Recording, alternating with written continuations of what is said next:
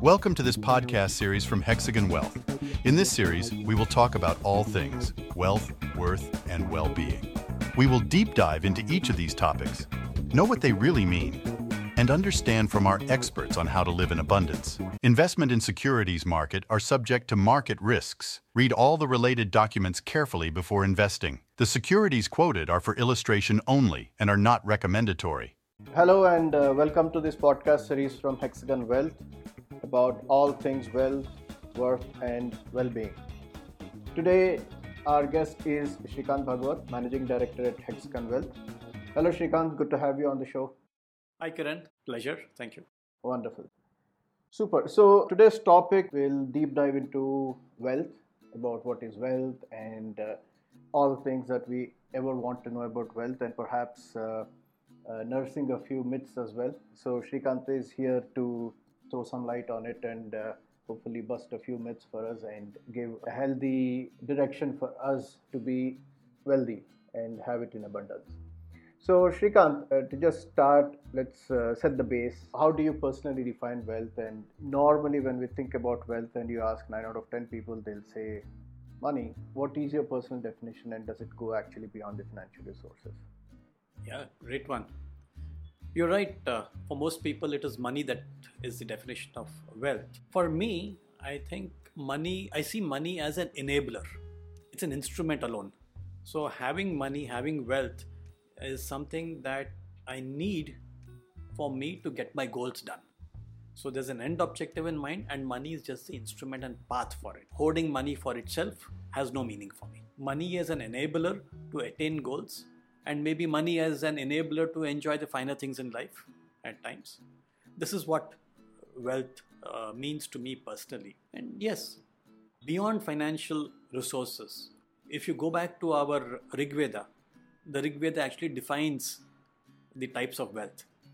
And the Rig Veda says that there are 16 forms of wealth or 16 forms of Mahalakshmi. Okay. If I were to talk about these 16 forms, they are actually fame, knowledge, courage and strength, victory, good children, valor, gold, gems and other valuables, grains in abundance, happiness, bliss, intelligence, beauty, higher aim, high thinking and higher meditation, morality and ethics, good health and long life.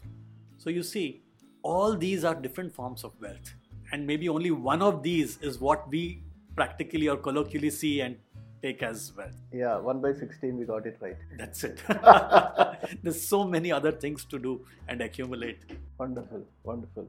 There is a song as well, Dhana Lakshmi, Dhanya Lakshmi, Vidya Lakshmi, Adi Lakshmi, Santana Lakshmi, Dhairya Lakshmi, Vijay Lakshmi.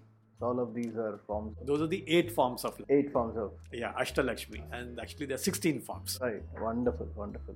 Any idea where did the transition happen? Wealth is equal to money and other things. I mean, concept of wealth, how did it evolve over a period of time?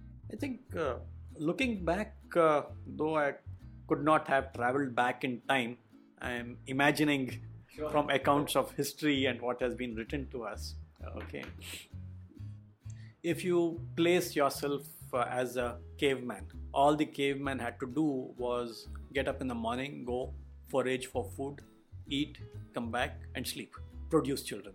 And that was it. Wealth for a caveman, or what was valuable, let's not even talk about the concept of wealth, but what was valuable for a caveman was hunting implements, warm clothing maybe, something to make fire with, and a cave. That was it. All very tangible, and I don't think he had any option of accumulating wealth. He could not store meat, he could not store vegetables because any of them would go rotten. So there's no concept of hoarding, and wealth was limited to being able to go and survive. Somewhere along the line, as man evolved, became more intelligent, and I think a major point would have been domestication and settling down instead of being a nomad when the early man began to settle down, and then he started maybe bounding land and saying, okay, this land is mine for me to grow something on. And possibly he would say, okay, these goats are mine, these cows are mine. And the more goats he had, the more cows he had, the more land he had, the produce could be more. and wealth, the formation of wealth I see would be happening. Converting this to something that was distributable and fungible, I think happened only just before the early common era. Somewhere then somebody discovered coinage, making coins, all right, and then suddenly the coins could be distributed. The coins could go around, and wealth began to get distributed in a manner. And as Adam Smith would have said, the ability to produce is what defined wealth. So it was the countryside that defined the wealth of the town. If you could not grow anything in the countryside, the town was poor. Okay. Else wealthy. So this is tangible. Yes. And can a person be wealthy by mind? Yeah. I think this is the great evolution that we are seeing from something that was not distributable, not possible to hoard and accumulate, to something that was distributable, fungible. Okay. And now from very, very tangible forms of wealth, I think we have evolved to even more intangible forms of wealth. One way of seeing this is intellectual property. Okay, that's an intangible form of wealth. So that the knowledge part, what we are talking about, is actually... Yes, the knowledge economy has become a very, very large component. I do not know, maybe it has overtaken the others. But if one were to look at the balance sheets of the large companies across the world, clearly the component of intangible wealth or intellectual property has become larger and larger and become considerable. So we are talking about the knowledge economy and various forms of wealth. What does mindset play in accumulating wealth? All right. I think it plays a lot. The key word here is accumulation. You need not accumulate, or you need to accumulate. It could be that stage of life. You're going through different stages in life, and there's always a stage where you need to begin accumulating for future needs. And you reach a point of time when you use up all that you have accumulated, and either you need not accumulate or you do not have the ability to accumulate. So accumulation is a key word here. Somewhere along the line, when you're accumulating, greed could come into play. That is to do with the mind. You wanting to look at what others have rather than what you have could come into play. That is comparing yourself with the neighbors, and okay, the neighbor has a bigger car, so I should go get a bigger car. The neighbor has a bigger TV, so I want to get a bigger TV. So in these modes, mindset plays a big role. If one is able to retain a sense of balance and confidence and looking internally, then you may not be able to get into this mode. I'll tell you, one way to take greed out of the equation is clearly the process of financial planning, which is what we do for all our clients. The financial planning process takes you through an exercise where you delineate and demarcate your goals, how much will they cost, at what point of time, and then work back and have a clear process of accumulation. Once you know that you are accumulating for what you need and you're comfortable in that, greed may possibly not play a role, or there's a reduced probability that greed comes into the equation because security has been created. You're secure in the view that what I'm earning is enough for my goals. If not, the process of accumulation, you may keep on running, and that could definitely stress you out. When you're accumulating more than what you need, but you're sacrificing a lot in between. You're sacrificing health, you're sacrificing relationships, you're sacrificing the enjoyment of life in the pursuit of something that you may not need. Yep. So me getting a good amount of time available for my daughter when we both spending together. So I'm a wealthy man basically. Very. All right, wonderful. Time, I think, is an underrated form of wealth. Yeah, very interesting. How should one actually go about planning? Let's say someone is right out of the college. What's your advice to the person to look at life like and to be truly wealthy? I think building up ability would have a primary status. So in the early stages of career, you need to fortify yourself, you need to strengthen yourself with the skills required to retain your ability to earn and maximize your intellectual capability. So focus should be on developing intellectual strength, developing capability, and using that to leverage earning later. That's the strong foundation which you can build. Correct. One of the biggest problems that I have seen clients facing as they approach retirement or post-retirement, now they have enough money, they have enough time, and they do not know what to do. So it's like landing up in hell. Yep. For somebody who's devoted his life to career. So at some point of time, one has to think of building other passions apart from career. So these hobbies, passions are what are going to fill up your life later on. And you might as well start early with that and figure out what is it that you're connected to besides your career. That sounds easier said than done, but how would one prepare oneself for that? It has to be very conscious decision to say, okay, let me look for another avocation. Apart from work, what else? And you need to experiment. You may like singing, you may like dancing, you may like photography. And for somebody like me, I like riding. So you find something to do and you possibly would want to experiment with a few things and then double down on those 2-3 things that you would like to do forever. But that open mind has to be there. Yeah, just a note for our audience that Srikanth is a bit biker. If you want to catch him alone, maybe weekends is a good time. So what was the longest bike ride that you went for? I've been to all the 4 distant points of the country. I've been to the east coast, the west coast, the southern tip and the northernmost parts of the country. There you go. Okay. So whether it is Tranquebar on the east coast or a run of Kutch on the west, Leh in the north and Rameshwaram on the south. Well, I visited all these points on the motorcycle. Amazing. A lot of cultural and societal attitudes also kind of influence the wealth creation. And when we look at around the world and understand various perspectives, I mean, you just spoke about around India, but when we look at things around the world, what are the different perspectives you've noticed, and is there something that we can imbibe or learn? I think so. What becomes very evident is the different cycles that societies are part of, different cycles that their own countries are part of. You will be surprised to see that so many nations are in different parts of the life cycle. A country that is there in an advanced life cycle would be America or Europe. Somebody approaching mid cycle is a country like India or China. And the African nations are still at the beginning of their life cycle. So as one goes through this cycle, one can equate it with becoming more and more prosperous. This prosperity is what can change the thinking of society. If you're looking at the poorer nations, they're still looking at subsistence. India thankfully has gone beyond that. And we are a country who's saving well, investing it well, growing it well, and we are on our way to prosperity, I would say. Europe and America are already prosperous nations, and some of it may already be on the decline actually. They may have reversed cycles.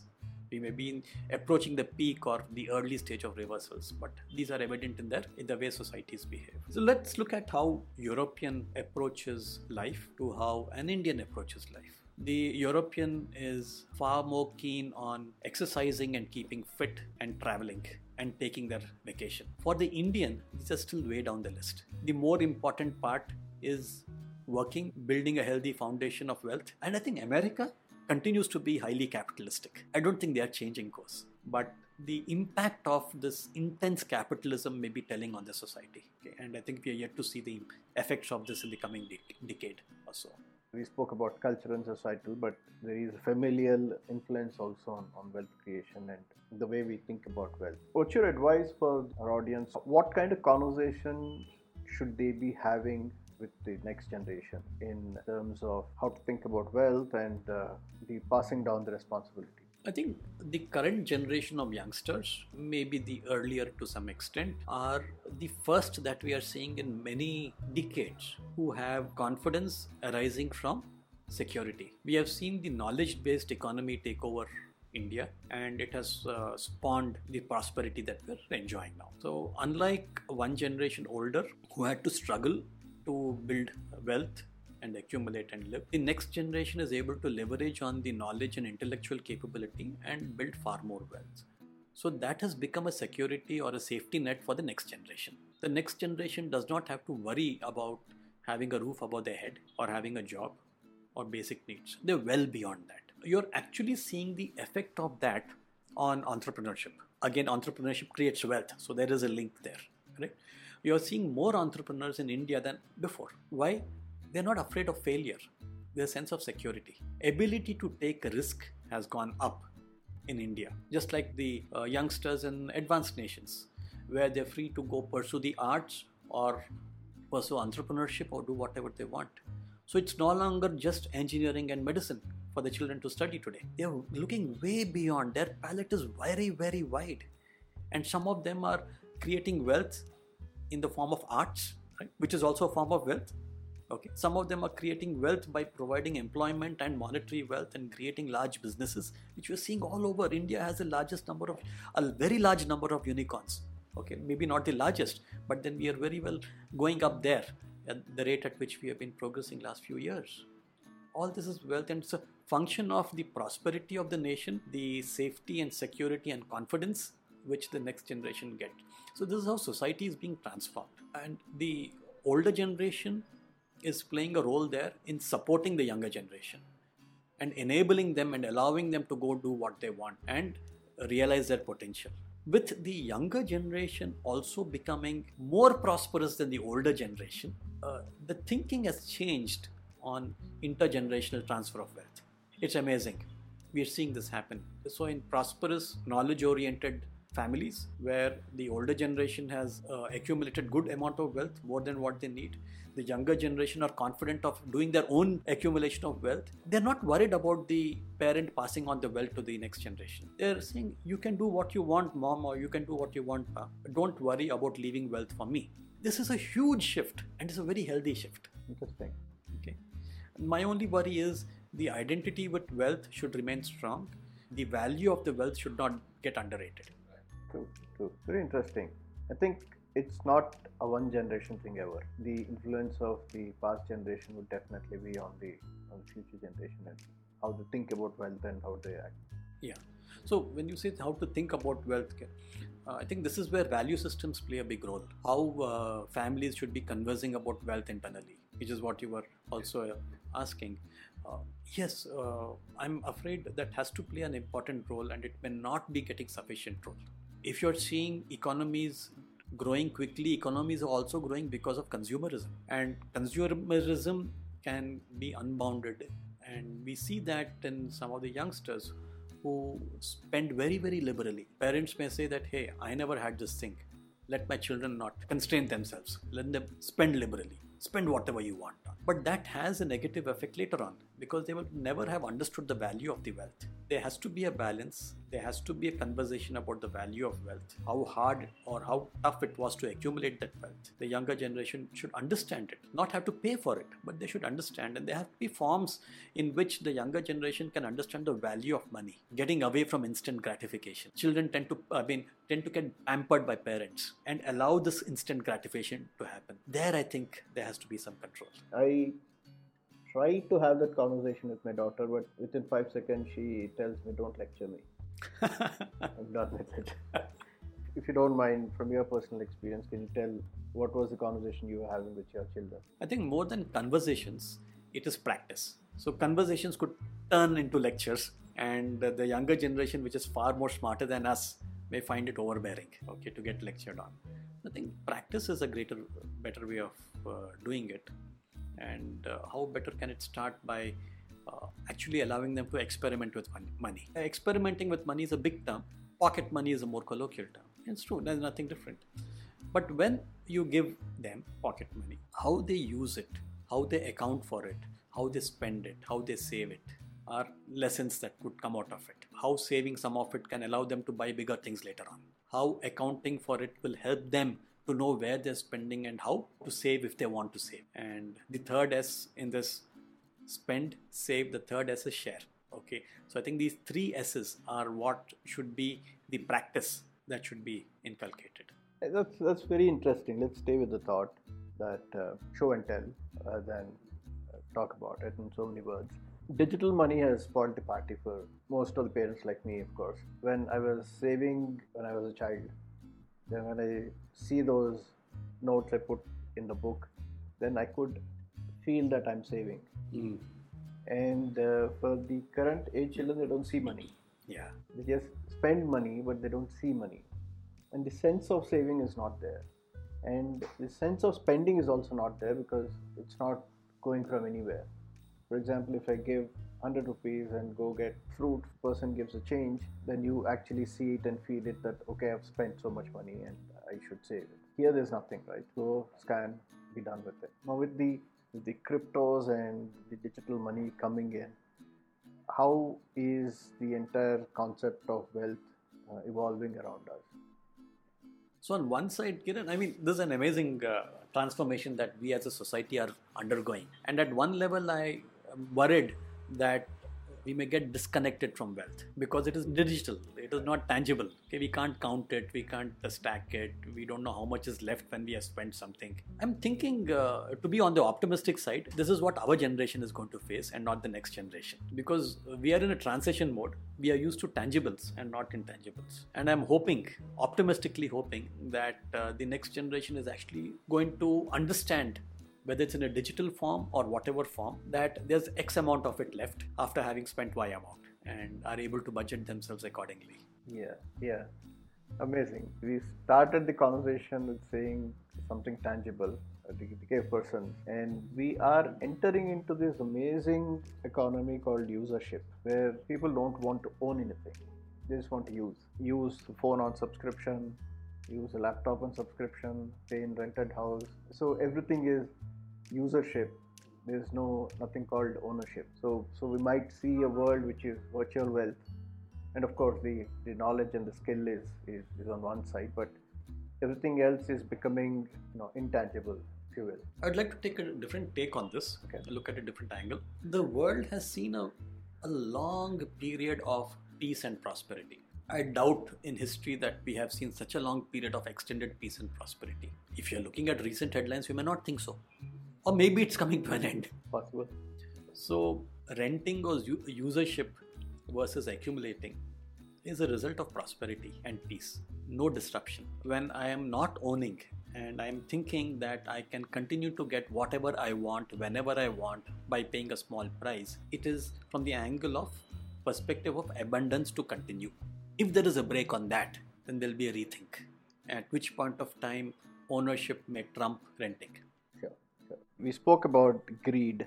How about ethics? I mean, how much wealth is good wealth, and where do we draw the line? How do we know that it's time to draw a line in the sand and say this is it? How you accumulate, and then how much to accumulate? It's a difficult one actually. I've seen very, very few people who said, okay, this is enough. I possibly can count on my fingers. Okay, so that still leaves billions of people who do not practice this. At the first level, we are always looking at how much we need. Our needs can keep changing. My need may be a 1-bedroom house, then my need evolves into a 2-bedroom house, and then it evolves into a bungalow and then a farmhouse. All of them are needs at different points of time. So that is the challenge. Where do you draw a line? If you can afford it, I see no harm in extending your needs. If you cannot afford it, is where the problem comes. So one should be able to understand the limits of the abilities that one has and live within those bounds. When these limits go beyond those bounds, I mean, when you cross these limits, is where the problems occur, and you may end up sacrificing a lot of other things in the pursuit of accumulating wealth. How you accumulate matters a lot. So when you ask about ethics, from where I come, that is more important than the end. How you do things and the destination is important. Have your principles in life, follow those principles. They're very basic. Don't break the law. Don't break your personal law when you're doing what you're doing. Then you'll be able to live comfortably with the wealth that you have accumulated. Or it's going to come back and bite. It's going to come back and plague you at some point, and then it's too late to undo. Having more wealth is not bad. I've come across people who think that it is not desirable. It is what you do with that wealth that matters. If you're able to put that wealth to good use, go ahead, accumulate more, because you are going to do something positive with it. If somebody had not funded the early entrepreneurs of any of these companies, I mean, we wouldn't have seen a Google, we wouldn't have seen a Facebook, and so many things, right? These names come at the top of our mind. But yeah, only because somebody had more wealth than they needed and decided to put it to good use, are we seeing so many developments? Are we seeing philanthropies? Bill and Melinda Gates Foundation. Why? Because they have more wealth than they need, and they've decided to put it to good use to help humanity. So what's wrong with that? What's wrong with having accumulated that wealth then? So the philosophy of the more you give, the more you get works with wealth. I think so. Lakshmi as a concept should not be imprisoned. Okay. Money has to flow. It's like blood. If blood stops flowing, the body dies. So wealth has to flow for the economy to live and survive and grow. Hoarding is not an option. Awesome. This is really good. So, Srikanth, any final words of advice you want to leave the audience with? I think all that we've spoken of today can be very easily summarized in our tagline: wealth, worth, well-being. The initial stage of wealth can be done through financial planning. You know how much you need to achieve your goals in life. Once you know that it is possible, a feeling of security comes in, and that security gives you confidence to do better in your career. So that is the wealth stage. Having achieved security and confidence, you explore different aspects of life. You are trying to unlock other parts of your brain which you had not paid attention to, which gives you a feeling of self-worth. So proper wealth planning gives rise to self-worth, which makes you a better human. And once you have achieved self-worth, or you're looking at self-worth, do you think of the greater community and start giving and sharing? That fetches you the best happiness, which causes well-being. That is wealth, worth and well-being, the progression that we aim all our clients to go through. Wonderful, wonderful. So is it right to expect when I meet a wealth manager next that let's go beyond money? Let's think about life at large when we plan for the wealth. Definitely so, Kiran. And I think you'd be lucky to find a wealth manager who's thinking in a holistic manner, who's thinking way beyond the material aspects of money, and helping somebody to live their lives to the fullest extent. Yes, that is what one should look for. Wonderful. With that note, thank you so much, Srikanth. It's been extremely insightful. I know that we have a series lined up. So audience, if you want to know anything specific, if you have any specific questions, drop us a note and we'll definitely respond to you in the subsequent podcast. Thank you so much, Srikanth. Wonderful having you. Great. Welcome. Thank you for tuning in. Do drop us a note if you want to hear more on this from our experts or have any clarifications. The contact details are given in the description. Until next time, remember, all that matters is wealth, worth, and well-being.